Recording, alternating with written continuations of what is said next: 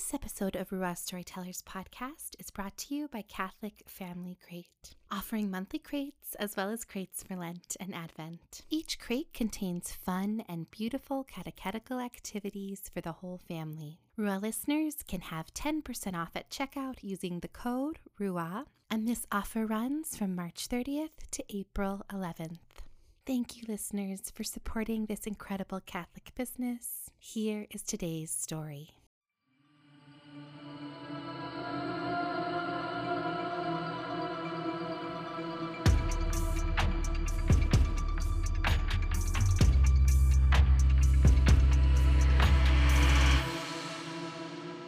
Alyssa Molina loves being a wife and mom. Her family of 7 lives just outside of Austin, Texas, where in between packing lunches and finding matching socks, she thinks a lot about how to become a saint by loving well. Alyssa is passionate about Catholic social teaching, youth ministry, and building community. She loves to give presentations and speak on a wide range of topics, and was recently a guest on the popular podcast, The Catholic Feminist. Listeners, we ask that you sit with us, pray with us, and learn with us as we listen to Alyssa's story of faith on our shared journey to the cross.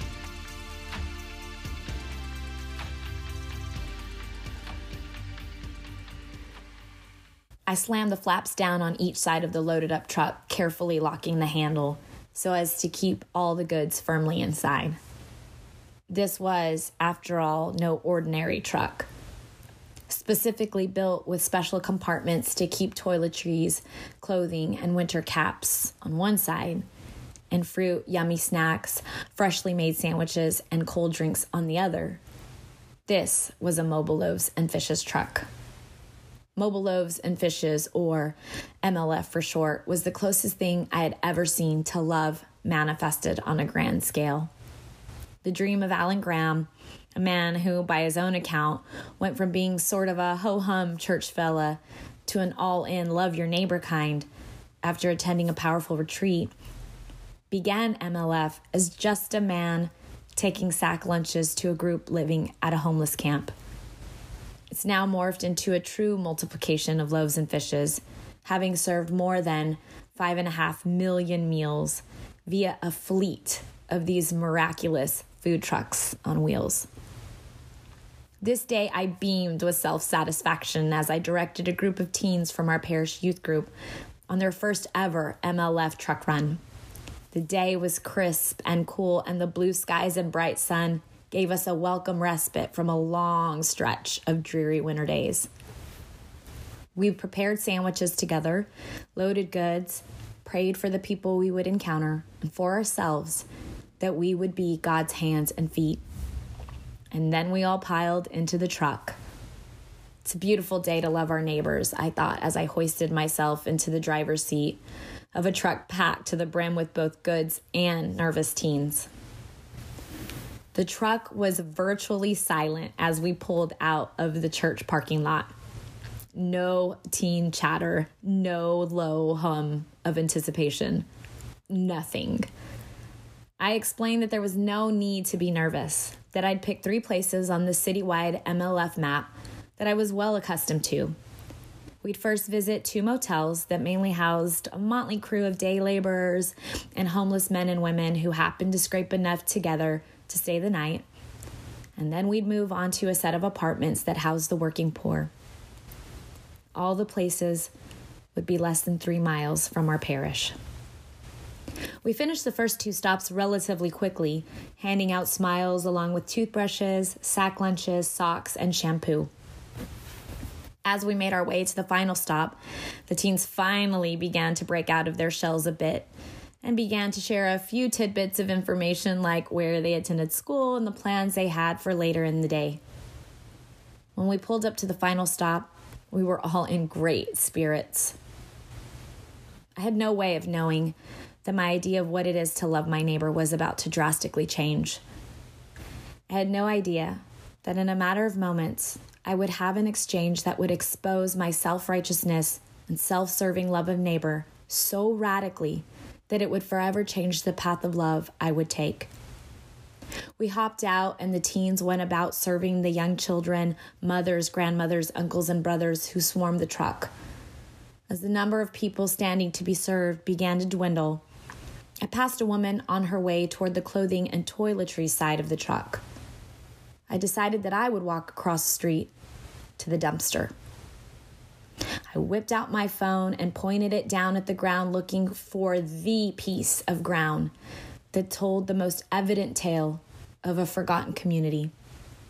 The beer bottles and discarded diapers, the leftover charcoal and shards of glass. It made my blood boil. This would never be acceptable in other sections of our city, I thought ceremoniously. So I clicked a picture, intent on posting it later on Instagram with the right amount of rage, just enough piety so that people knew I had been out that day loving my neighbor with teens, no less. Thank you very much. And that's when it happened. The woman who I did not serve, the woman that I did not love, the woman who I left in favor of taking a picture yelled across the street, "Are you taking a picture of our trash? Why are you doing that?" Stunned, embarrassed, and ashamed, I did the one thing I could muster. I lied. No, ma'am. I'm just sending a text. She shot back and walked away. I shoved the phone quickly back in my pocket and helped the teens take stock of the goods we had left. There is enough to make a couple to-go bags to pass out at stoplights and under bridges on the way back to church, I instructed. Let's load up and head home. Thankfully, the teen chatting only increased after this third stop, and I was able to keep my focus on keeping my tears in check. I played the scene over and over in my head.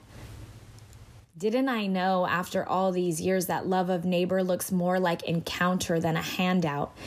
Didn't I believe what I made sure to explain to the teens before we even drove off our parking lot? That the most important thing we would do that day would be to be with God's people, to look our neighbors in the eye and be human together, to be beloved together. What in the world was wrong with me? It took just under 10 minutes to get back to the neighborhood of neatly manicured lawns situated around our parish. We quickly and efficiently unloaded the few dry items and ice bins. We wiped down the shelves and did closing prayer, and the kids disappeared into their parents' cars. As the last car sped away, burning hot tears flooded my eyes. My heart had been bruised and busted open, and I had myself to blame. I sat defeated and ashamed on the curb in front of the truck. A heavy cloak of hypocrisy hung around my shoulders. But Jesus was there too. I told him how sorry I was, how very sorry I was for having made the love of his people about me and about my ego and my self-importance.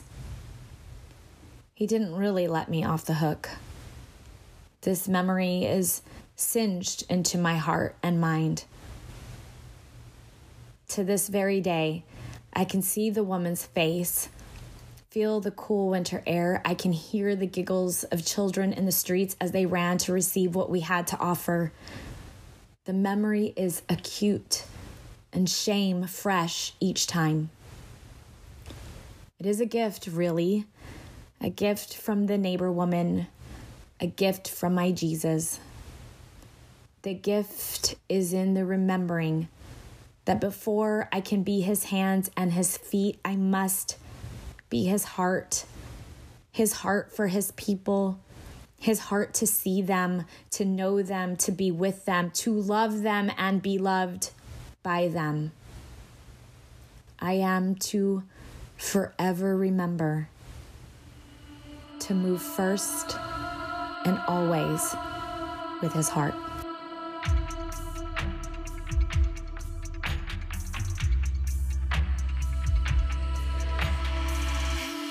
Every river I've been down has brought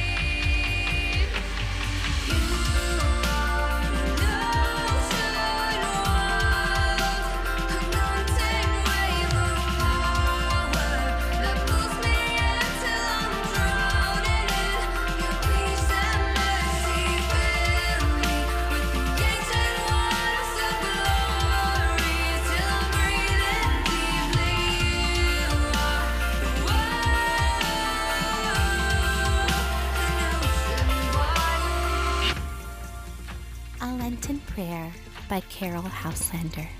By your heaviness and fear in Gethsemane, comfort the oppressed and those who are afraid. By your loneliness facing the passion while the apostles slept, comfort those who face evil alone while the world sleeps. By your persistent prayer in anguish of anticipation, strengthen those who shrink from the unknown. By your humility, Lord, taking the comfort of angels, give us grace to help and to be helped by one another, and in one another to comfort you, Jesus Christ. Amen.